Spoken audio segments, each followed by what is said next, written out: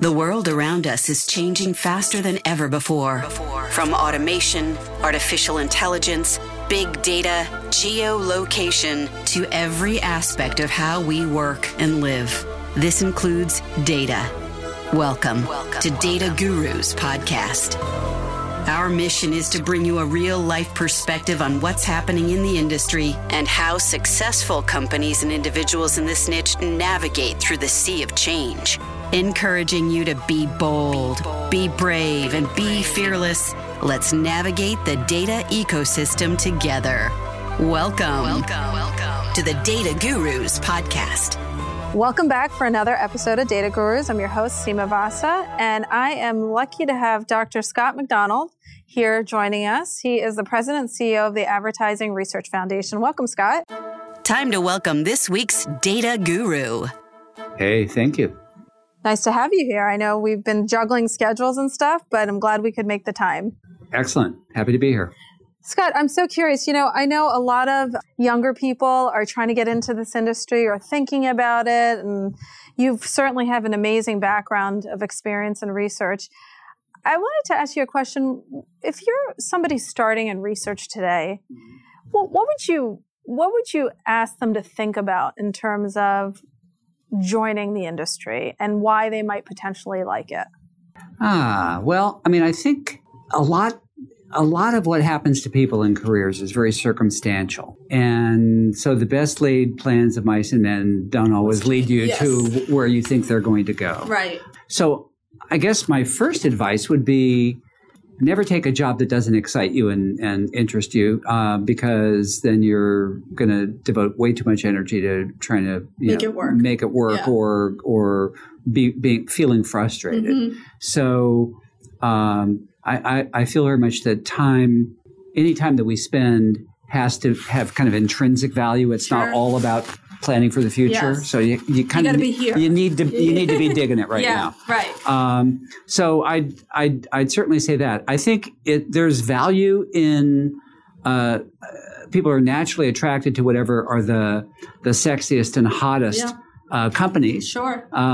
Places where there's growth, mm-hmm. Where they have money to do things. Mm-hmm. And I think that is, a sensible filter to put on it. I think you also need to try and think about always being in a position where you're going to learn new things on the job and be able to kind of develop your skills in methodology, but also kind of just an understanding, not just the research part of it, the data part of it, but how that fits into making the whole thing run.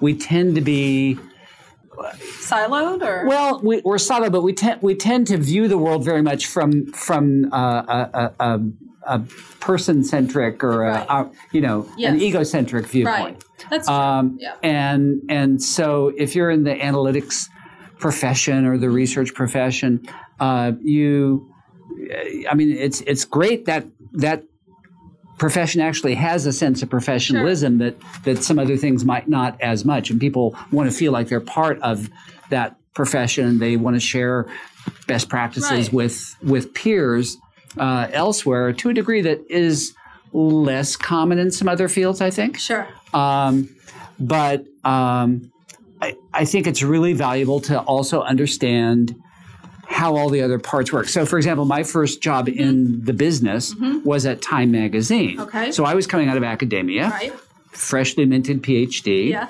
a sociologist of all things. Interesting, so I did have background in quantitative social science. But the first job, which was very much a research and analytics, trying to understand some anomalies in the audience measurement and pretty wonky technical stuff for the time, gave me an opportunity to understand production, marketing and circulation and distribution, editorial. So the broader picture. Yeah, the whole thing. And it was fascinating. Yeah.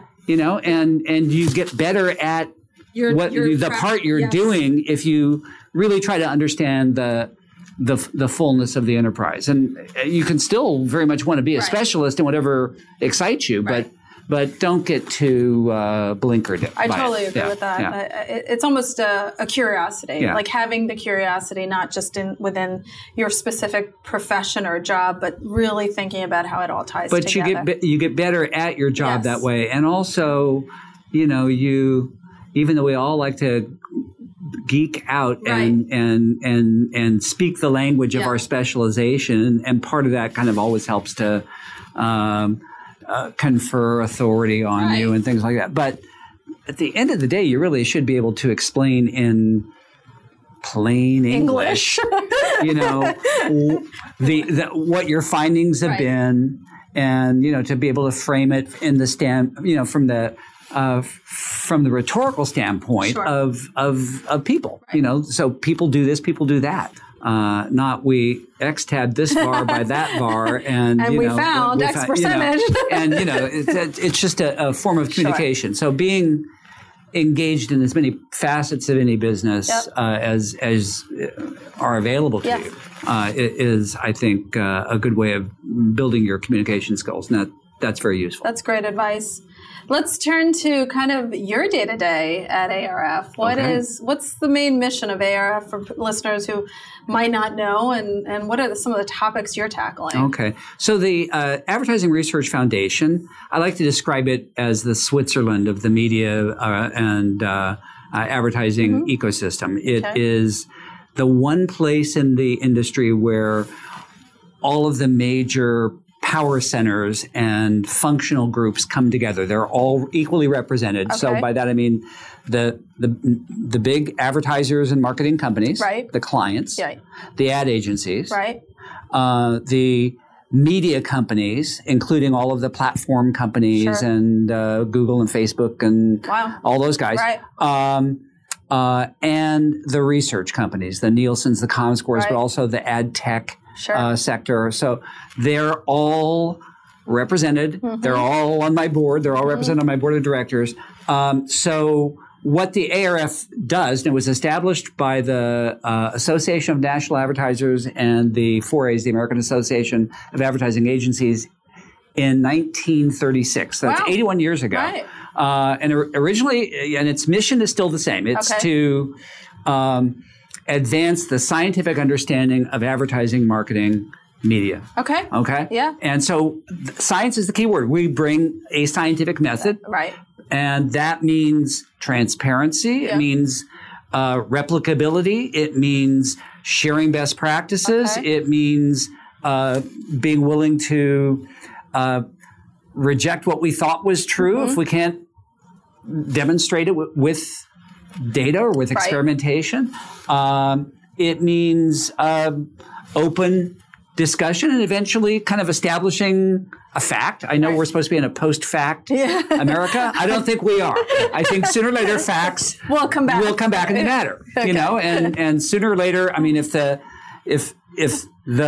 sun doesn't orbit around the Earth, eventually you're going to have to give up some theories in astronomy that and say, well, I know we believed in Ptolemy for a long time, but there's this new guy, Copernicus, and he seems to have the data supporting his point of view. Right. So, that is the mission of the ARF, and it remains that. It started out with addressing questions like, what's the best way to measure radio audiences? What's the best way to measure print audiences? How do I test ads to see if they're effective?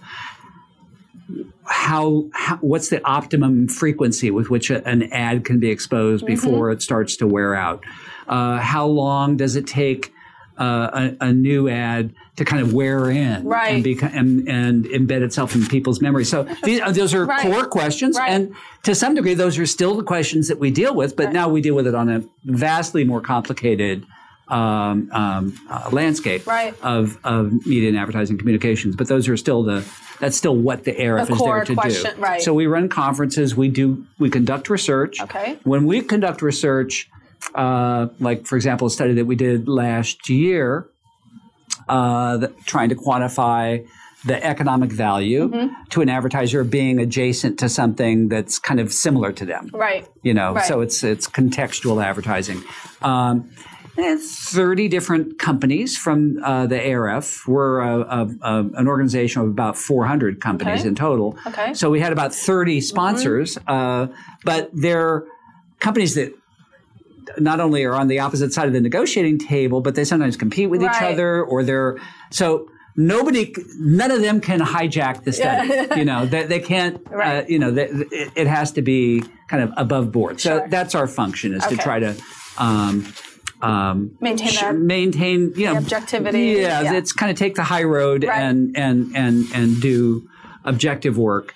And some of that is work that we do directly. Sometimes we'll give a platform to work that we think is exemplary that could be done by other companies. But we publish the Journal of Advertising Research, which is the kind of leading academic publication. It's about 50% academics and 50% practitioner studies, but it's a peer-reviewed journal. I actually just did a blind review of a submission from China yesterday. On social media. Interesting. So there. I guess I shouldn't even be saying that. It's supposed to be blind. But anyway, that's the kind of thing that we do. Yeah. So when you think about your board, you think about your members. What are things that are keeping the industry up at night? I think. Well, I mean, the whole industry can be up at night, but there's a really worrisome. Well, look, so digital continues to transform, and disrupt all aspects of culture and American business, American politics, everything. And so that continues to be something that everyone is contending with, both in positive and negative context. And so that's certainly one very big important area. I'd say, almost all members of our ecosystem are trying to figure out how to profit from that, how to leverage digital transformation. Now that might be, if you're a media company, trying to figure out how to get people to pay for content, or how to, in the context of advertising, since that's been an important source of economic support for media companies, and marketers, of course, need to be there because that's where consumers have gone. Then the whole set of questions about how you analyze and plan and evaluate media activities across all these digital touch points, given the fact that most of the measurement has been far from perfect. And it's very ironic, because the whole idea of digital in part was supposed to be, you get so much data, and all this feedback. But if you're not selling the product through the digital channel, and you have all these upstream communications that can affect what people do, if you assign all the credit for the sale to whatever was the last touch before the sale, you're going to make mistakes and misallocate your media. So that's kind of what this conference that we're having today about multi-touch attribution is about. So I think that is a very complex and important area that I'd say is probably at the top of the list of almost everybody, certainly of all the marketers. But I'd say of everybody else as well. They want to be, if you're selling media, you want to be fairly evaluated. If you're buying the media, you want to spend your money in a sensible way. And it is very complex. And so that is, and it continues to get more complex because we have more touch points. 10 years ago, the smartphone came along. It's hard to imagine that it didn't exist a lot longer than that, but it's really only been a decade, and it, of course, throws off everything. An enormous amount of exhaust, of digital footprints that we're still learning how to analyze and make use of. The fact that everybody's got usually at least 3 devices, a phone, a tablet, a desktop, probably an addressable television anymore, and then maybe a watch. And as we move into Internet of Things, and marketers have opportunities to advertise to people without even having media in between. It's it's you're going direct onto their Fitbit or cars, home security systems, elevators taking you up and down, or taxi cab. You're constantly in contact with some kind of advertising, which may or may not have media. And as we move farther out into Internet of Things, as you use your Alexa to, manipulate activities at your house or whatever, there are just all these marketing touch points which generate data. And as I say, they may or may not include some kind of media consumption as part of it. So all of this just makes for, the pace of technological change continues to be faster than the ability of the analytic wings of all of these organizations to keep up with it. So everyone's racing as fast as you can, and working very hard to try to make sense of it and establish best practices. Do you think? I often find that sometimes it does feel that the rate and pace of change is so fast that it feels sometimes hard to keep up with it. Do you think that artificial intelligence plays a part here in terms of our analytics to be able to code and build the right algorithms to get the information faster? I think it probably will. I think it isn't there yet. Sure. I think most of what we call artificial intelligence now isn't really that. Okay. I think machine learning is a step on the way to AI. Right. But AI is really where the machines become smart enough to where they figure out how to adjust their own algorithms. That's right. And it's kind of a pretty developed capability. Right. So that may simplify things. Right.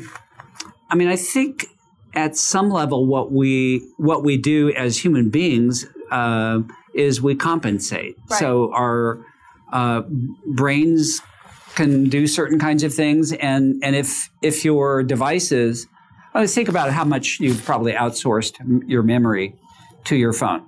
A lot. I don't hardly know any phone numbers. Well, yeah. But even things like, people's names, someone that you met, you can't quite remember, but you've got it in your calendar. Right. You can find it. Yes. It's in your email trail.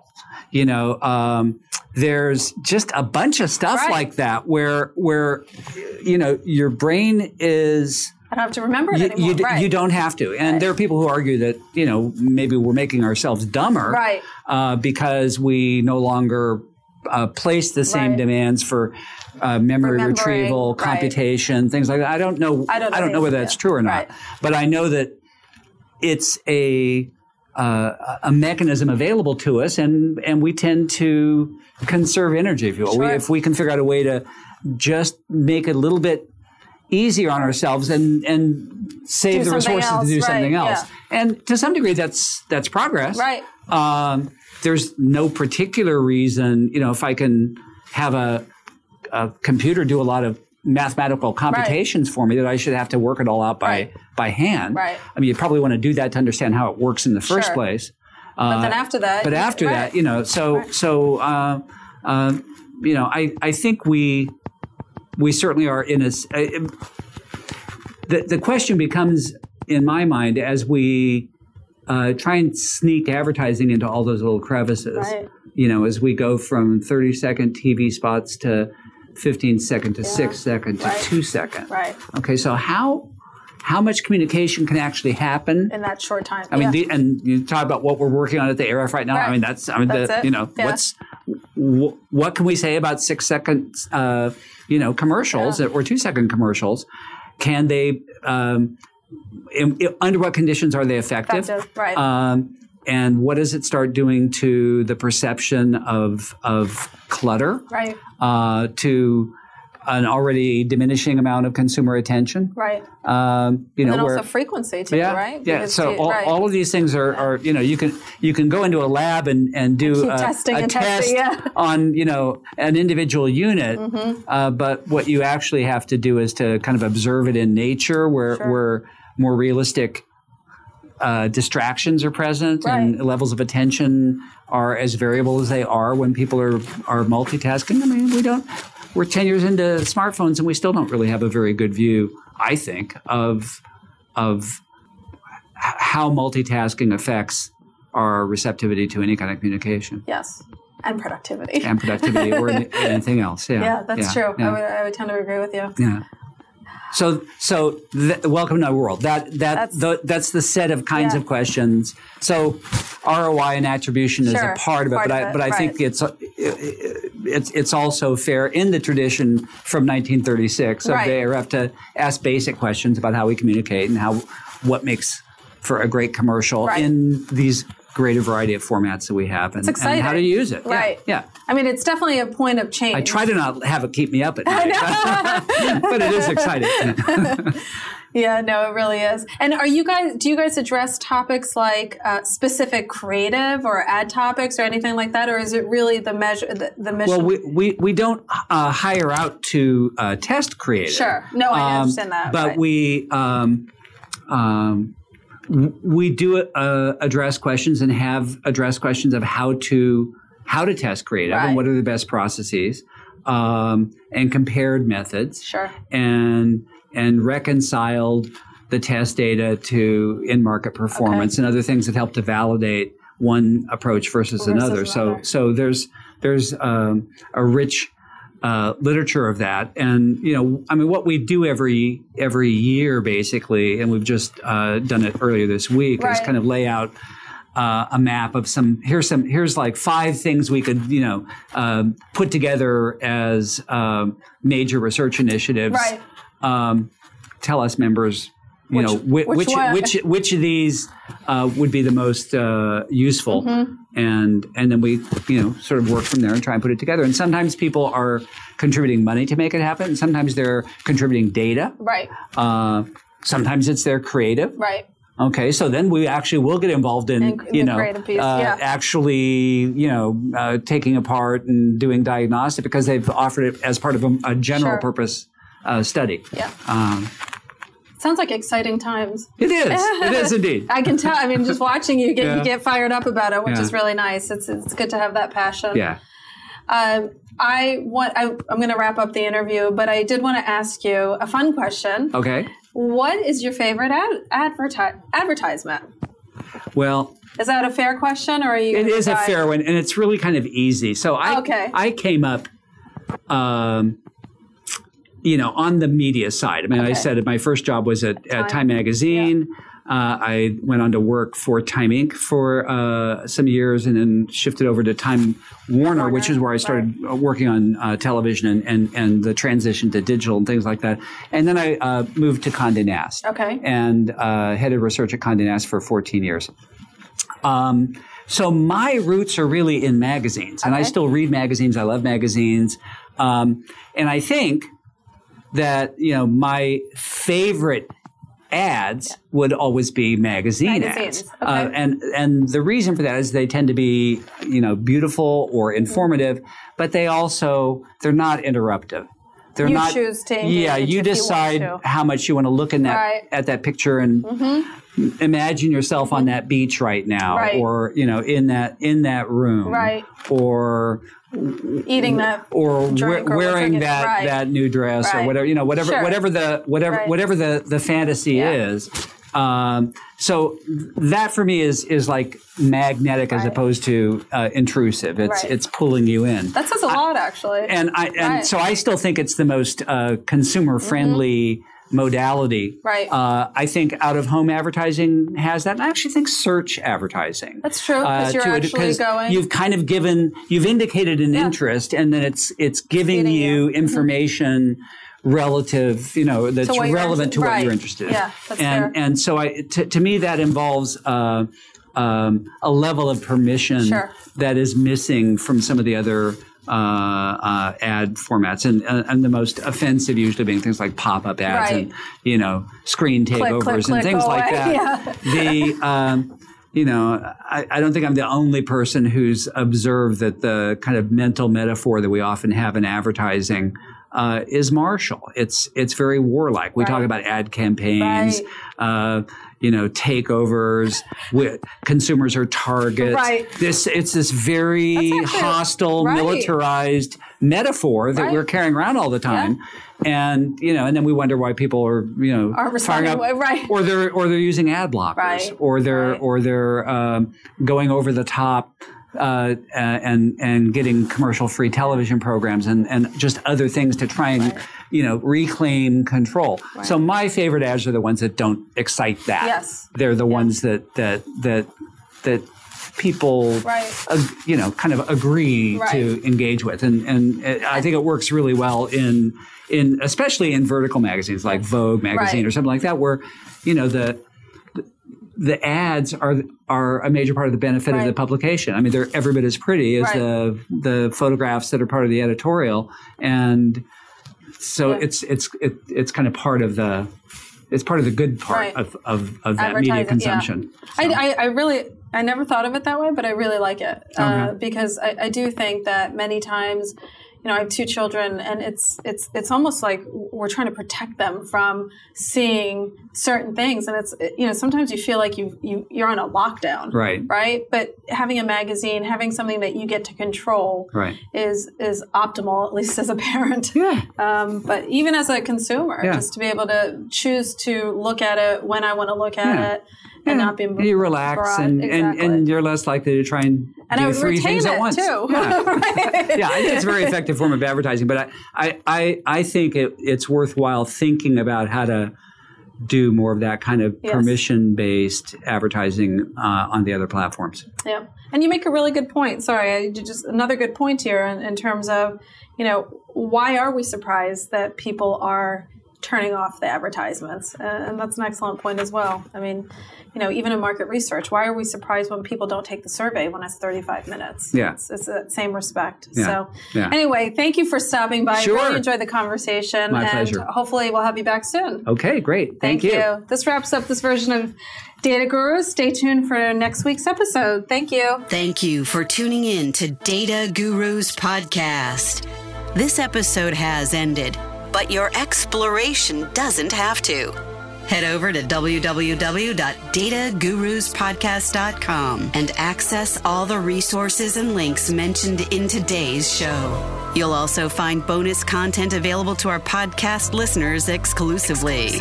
That's www.dataguruspodcast.com. Until next time, be bold, be brave, and be fearless.